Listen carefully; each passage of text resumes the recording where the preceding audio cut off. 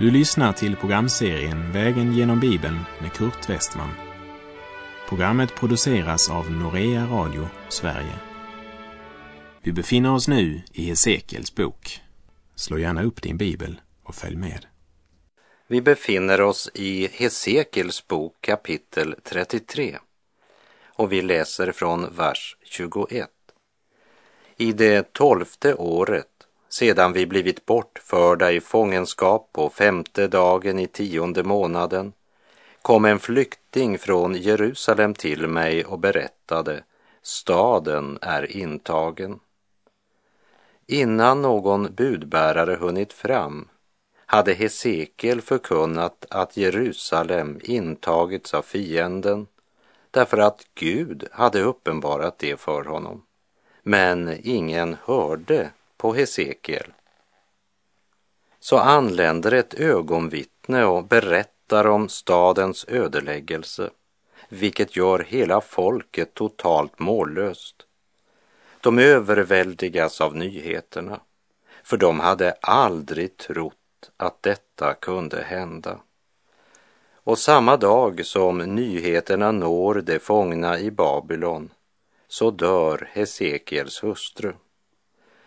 Och Gud hade gett Hesekiel order att inte sörja över sin hustrus död.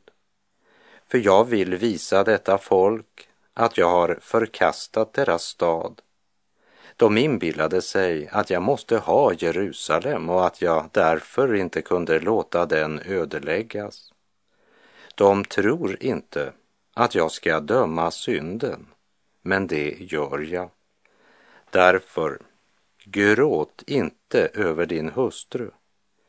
Låt folket veta att just nu ödeläggs Jerusalem på grund av deras synder. Staden är förkastad. Hesekiel 33, vers 22. På kvällen före flyktingens ankomst hade Herrens hand kommit över mig. På morgonen öppnade han min mun just före mannens ankomst, så att jag inte längre var stum. I slutet av kapitel 24 förkunnade Gud för Hesekiel att blodstaden, som Herren kallade Jerusalem, skulle ödeläggas.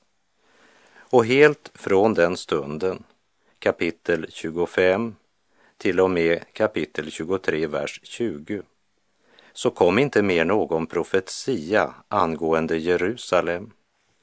Herrens mun tystnade angående Jerusalem, och därmed tystnade också Hesekiel. Så efter kapitel 24 talade profetiorna om Israels grannländer och vad som väntade dem. Men nu, när vi kommer till kapitel 33, vers 21, så bryter Gud tystnaden angående Jerusalem. Därmed talar åter profeten, och han bär fram ett budskap om Jerusalem.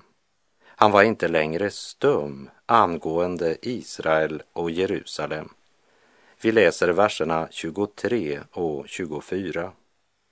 Herrens ord kom till mig, han sade: du människobarn, det som bor bland ruinerna i Israels land säger: Abraham var en ensam man och ändå ärvde han landet. Vi är många, så mycket mer måste väl vi då ärva landet. Israels barn kommer ihåg hur Gud drog omsorg för Abraham, fast han i början utgjorde en enda familj. Och de är nu så många. De väntar att Gud ska dra omsorg om dem på samma sätt. De inser inte att det är otroligt stor skillnad mellan Abraham och dem själva. Abraham trodde Gud, och det blev räknat honom till rättfärdighet, medan dessa människor har förkastat Gud och har till och med dragit sin ogudaktighet in i Herrens tempel. De är visserligen Abrahams efterkommande, men de har intet av Abrahams anda över sina liv. Vi läser Hesekiel 33, vers 25. Säg därför till dem, så säger Herren, Herren. Ni äter kött med blodet i. Ni riktar blicken till era eländiga avgudar och ni låter blod flyta. Skulle ni då ärva landet? Gud talar om för folket, jag vill inte låta er få landet. Jag drev ut dessa hedna folk på grund av deras många och förfärliga synder. Och nu gör ni precis detsamma som dem. Och i vers 26 så nämner han bland annat äktenskapsbrott, bland de synder som lett till att de nu är bortdrivna i fångenskap och att Jerusalem nu är fullständigt ödelagt. Hesekiel 33, vers 28. Jag ska göra landet öde och tomt, och dess stolta makt skall upphöra. Israels berg ska läggas öde så att ingen går där fram. Då skall de inse att jag är Herren, när jag gör landet till en ödslig ödemark på grund av alla de avskyvärda ting de har gjort. Jag kan inte bli lika upprymd och förtjust över nationen Israel som en del pastorer jag känner. När de kommer till det landet så kommer de nästan i extas. Men ogudaktigheten är ju inte mindre frånstötande bara för att den sker i ett land där Jesus blev född. Guds löfte är att Abrahams efterkommande ska ärva landet. Och det löftet ska Gud uppfylla, det kan du lita på. Men vad Israel behöver idag, det är att omvända sig till Gud. Det är vattenbrist i landet. Fiender hotar på alla sidor. Så på mer än ett sätt saknar de Guds välsignelse idag. Men att Gud inte glömt varken landet eller folket, det ser vi. Inte minst genom alla angrepp de överlevt från fiender som är mer än 10 gånger så många. Jag kan inte heller förstå troende som inte har något intresse av det land om vilket Herren har sagt: jag ska välsigna dem som välsignar dig, och den som förbannar dig ska jag förbanna, och i dig skall alla släkter på jorden bli välsignade. Men jag vill gärna säga, jag tror inte på Israel. Jag tror på Gud. Och därför vet jag att Israel som nation har en framtid. För genom Israel önskar Gud att välsigna alla nationer på vår jord. Och det har han gjort i Kristus. Men genom att än en gång upprätta Israel ska Abrahams efterkommande bli ett vittnesbörd genom vilket alla nationer ska inse att Herren är Gud. Därför ska Gud uppfylla sitt löfte. Min vän, be om välsignelse och fred över Jerusalem.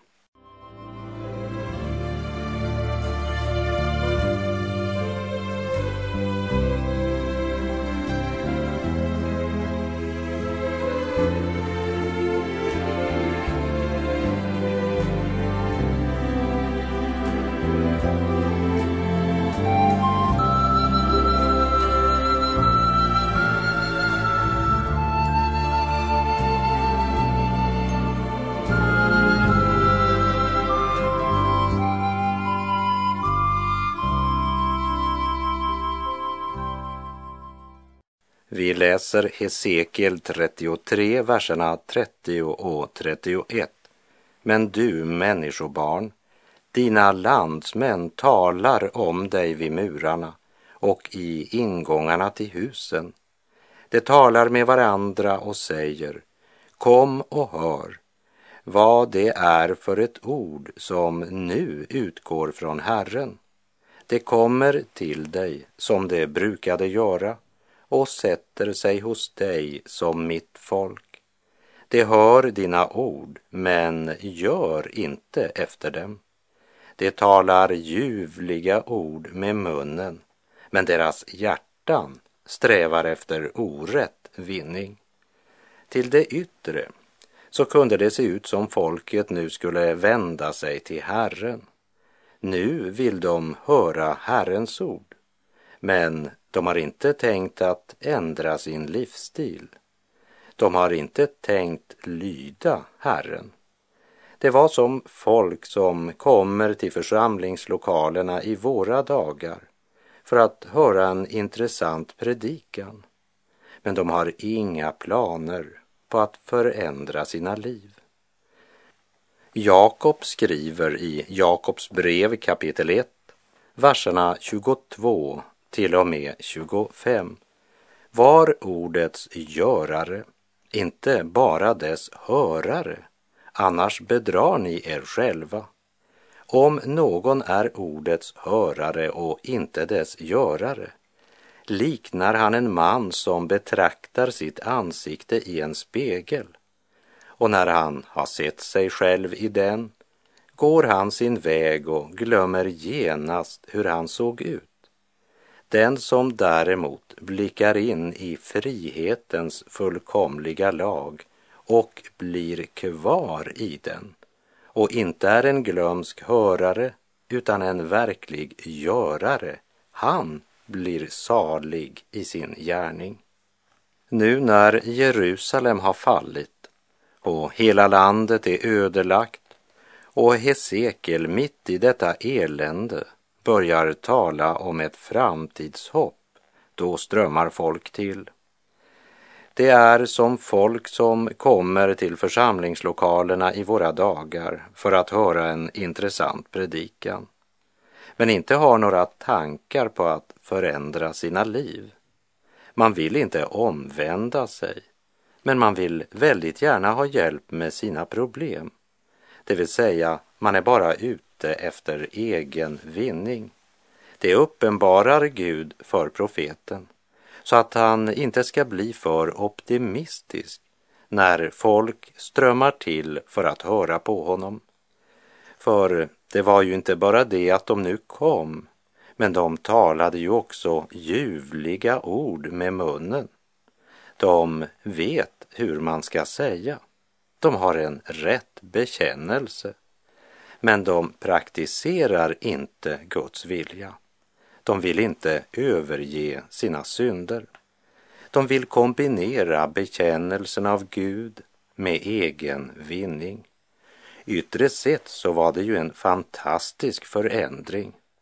Förr hade de inte alls varit intresserade i vad Hesekiel hade att säga dem.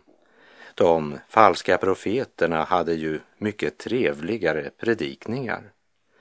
Men nu hade det ju visat sig att verkligheten, den blev precis tvärt emot vad de falska profeterna sa. Och deras falska hopp om att återvända till Jerusalem, ja, det var nu fullständigt lagt i grus. Nu är det ingen som hånar Hesekiel. Tvärtom, nu vill man verkligen höra vad han har att säga. Ja, men är inte det bra? Är inte detta början på en väckelse? Jo, för den som bara ser fasaden så är det som sker fantastiskt. Men Herren känner varje människas hjärta och han vet att de är bara ute efter orätt vinning. Vi borde stanna upp ett ögonblick och fråga oss om våra imponerande verksamheter verkligen behagar Gud.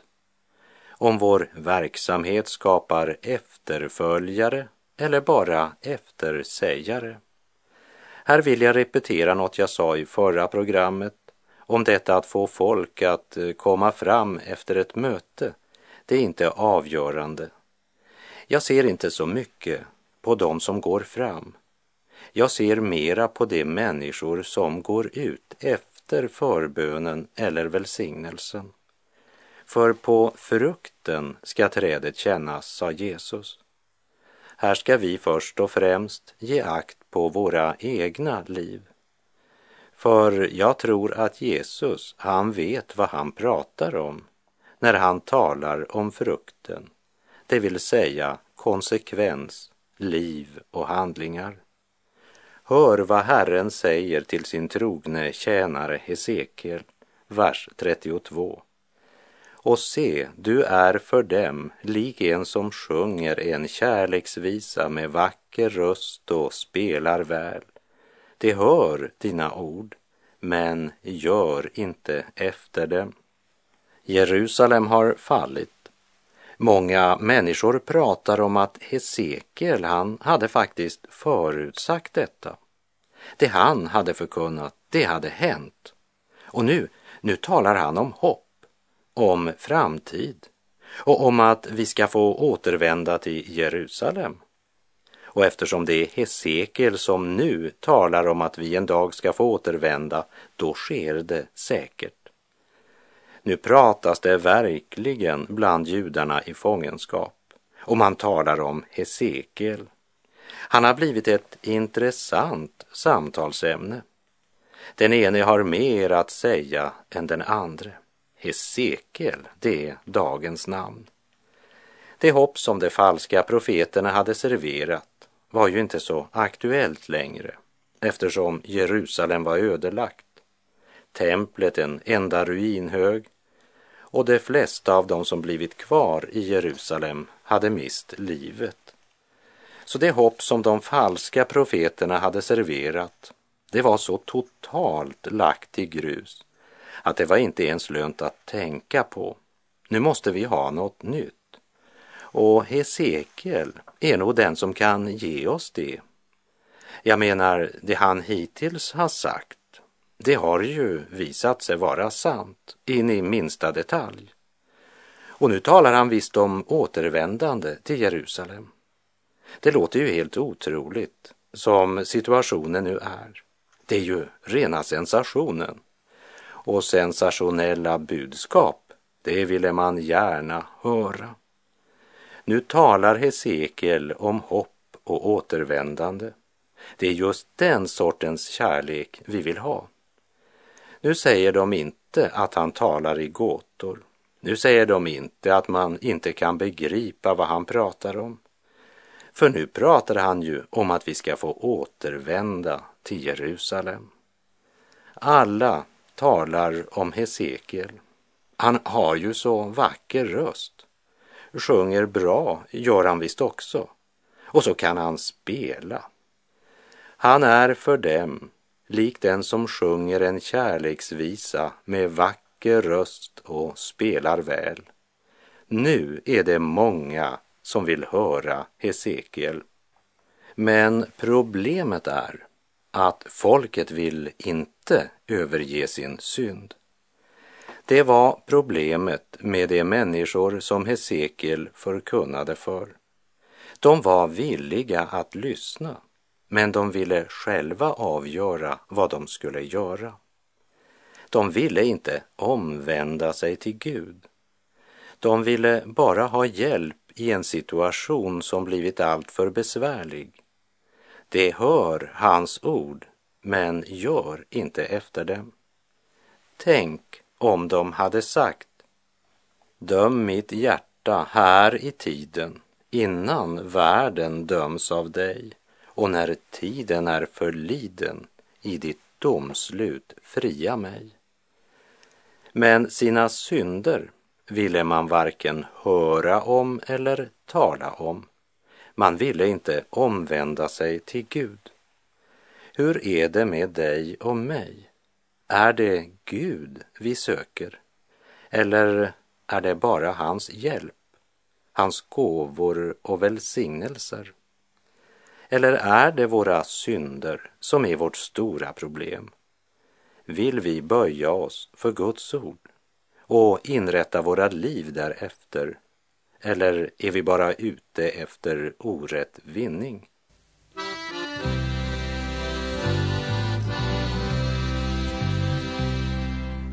Från himmelen kommer bud, bered dig att möta Gud.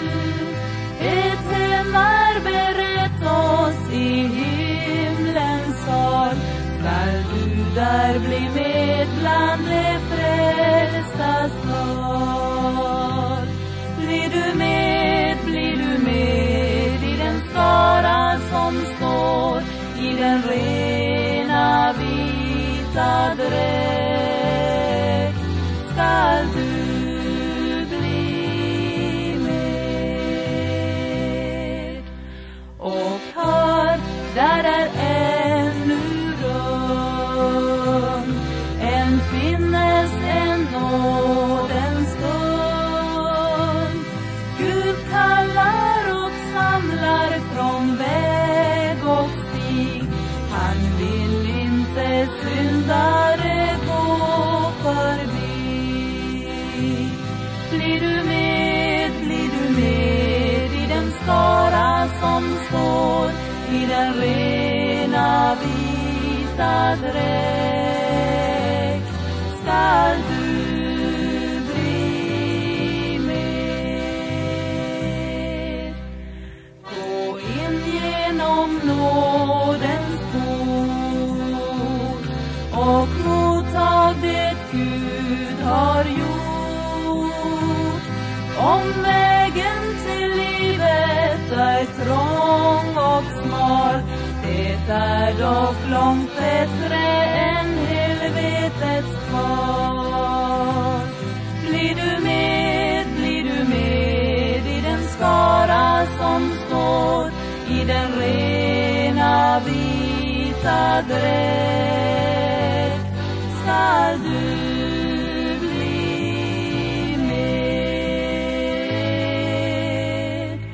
Från himmelen kommer bud, bered dig att möta Gud. När Jesus ska komma stängs dörren till, men kom nu idag, han dig frälsa vill. Blir du med i den skara som står i den rena vita dräkt, skall du bli med.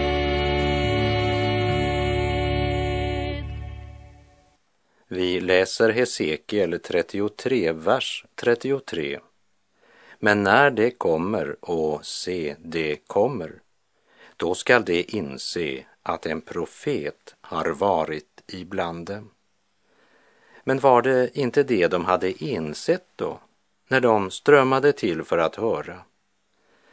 De falska profeterna, de hade ju verkligen fått sina kort lagda på bordet. Det vill säga, deras profetior hade visat sig vara lögn. Men trots all nöd vill man fortfarande inte omvända sig från sina synder, utan bara få tröst i sina synder. Man ville utan sann omvändelse och bättring tillägna sig tröst av Guds nådelöften. Det är det reformatorn Luther kallade för en död tro. Herren säger att Hesekiel ska inte låta sig luras av de stora skarorna som kommer till honom. Visst kommer de nu för att lyssna på dig, men det kommer inte att få någon konsekvens i deras liv. Det kommer att höra dina ord, men inte att göra efter dem. Hesekiel varnas för den sortens omvändelse, även om den skulle se aldrig så imponerande ut i människors ögon. För det kunde ju faktiskt se ut som en riktig andlig väckelse. Och när en människa ångrar sin synd och vänder om, då förlåter och upprättar Gud det botfärdiga hjärtat. Det är bra att ha 2 ögon att se med, men vi behöver något mer. Vi behöver Guds ord och andens uppenbarelse och nåd från Gud till att inrätta vårt liv efter Guds ord. Det är det Gud kallar väckelse. Och med det så är vår tid ute för den här gången. Sök Herren medan han låter sig finnas. Åkalla honom medan han är nära. Och säg till Herren: döm mitt hjärta här i tiden, innan världen döms av dig. Och när tiden är förliden, i ditt domslut fria mig. Herren vare med dig, må hans välsignelse vila över dig. Gud är god.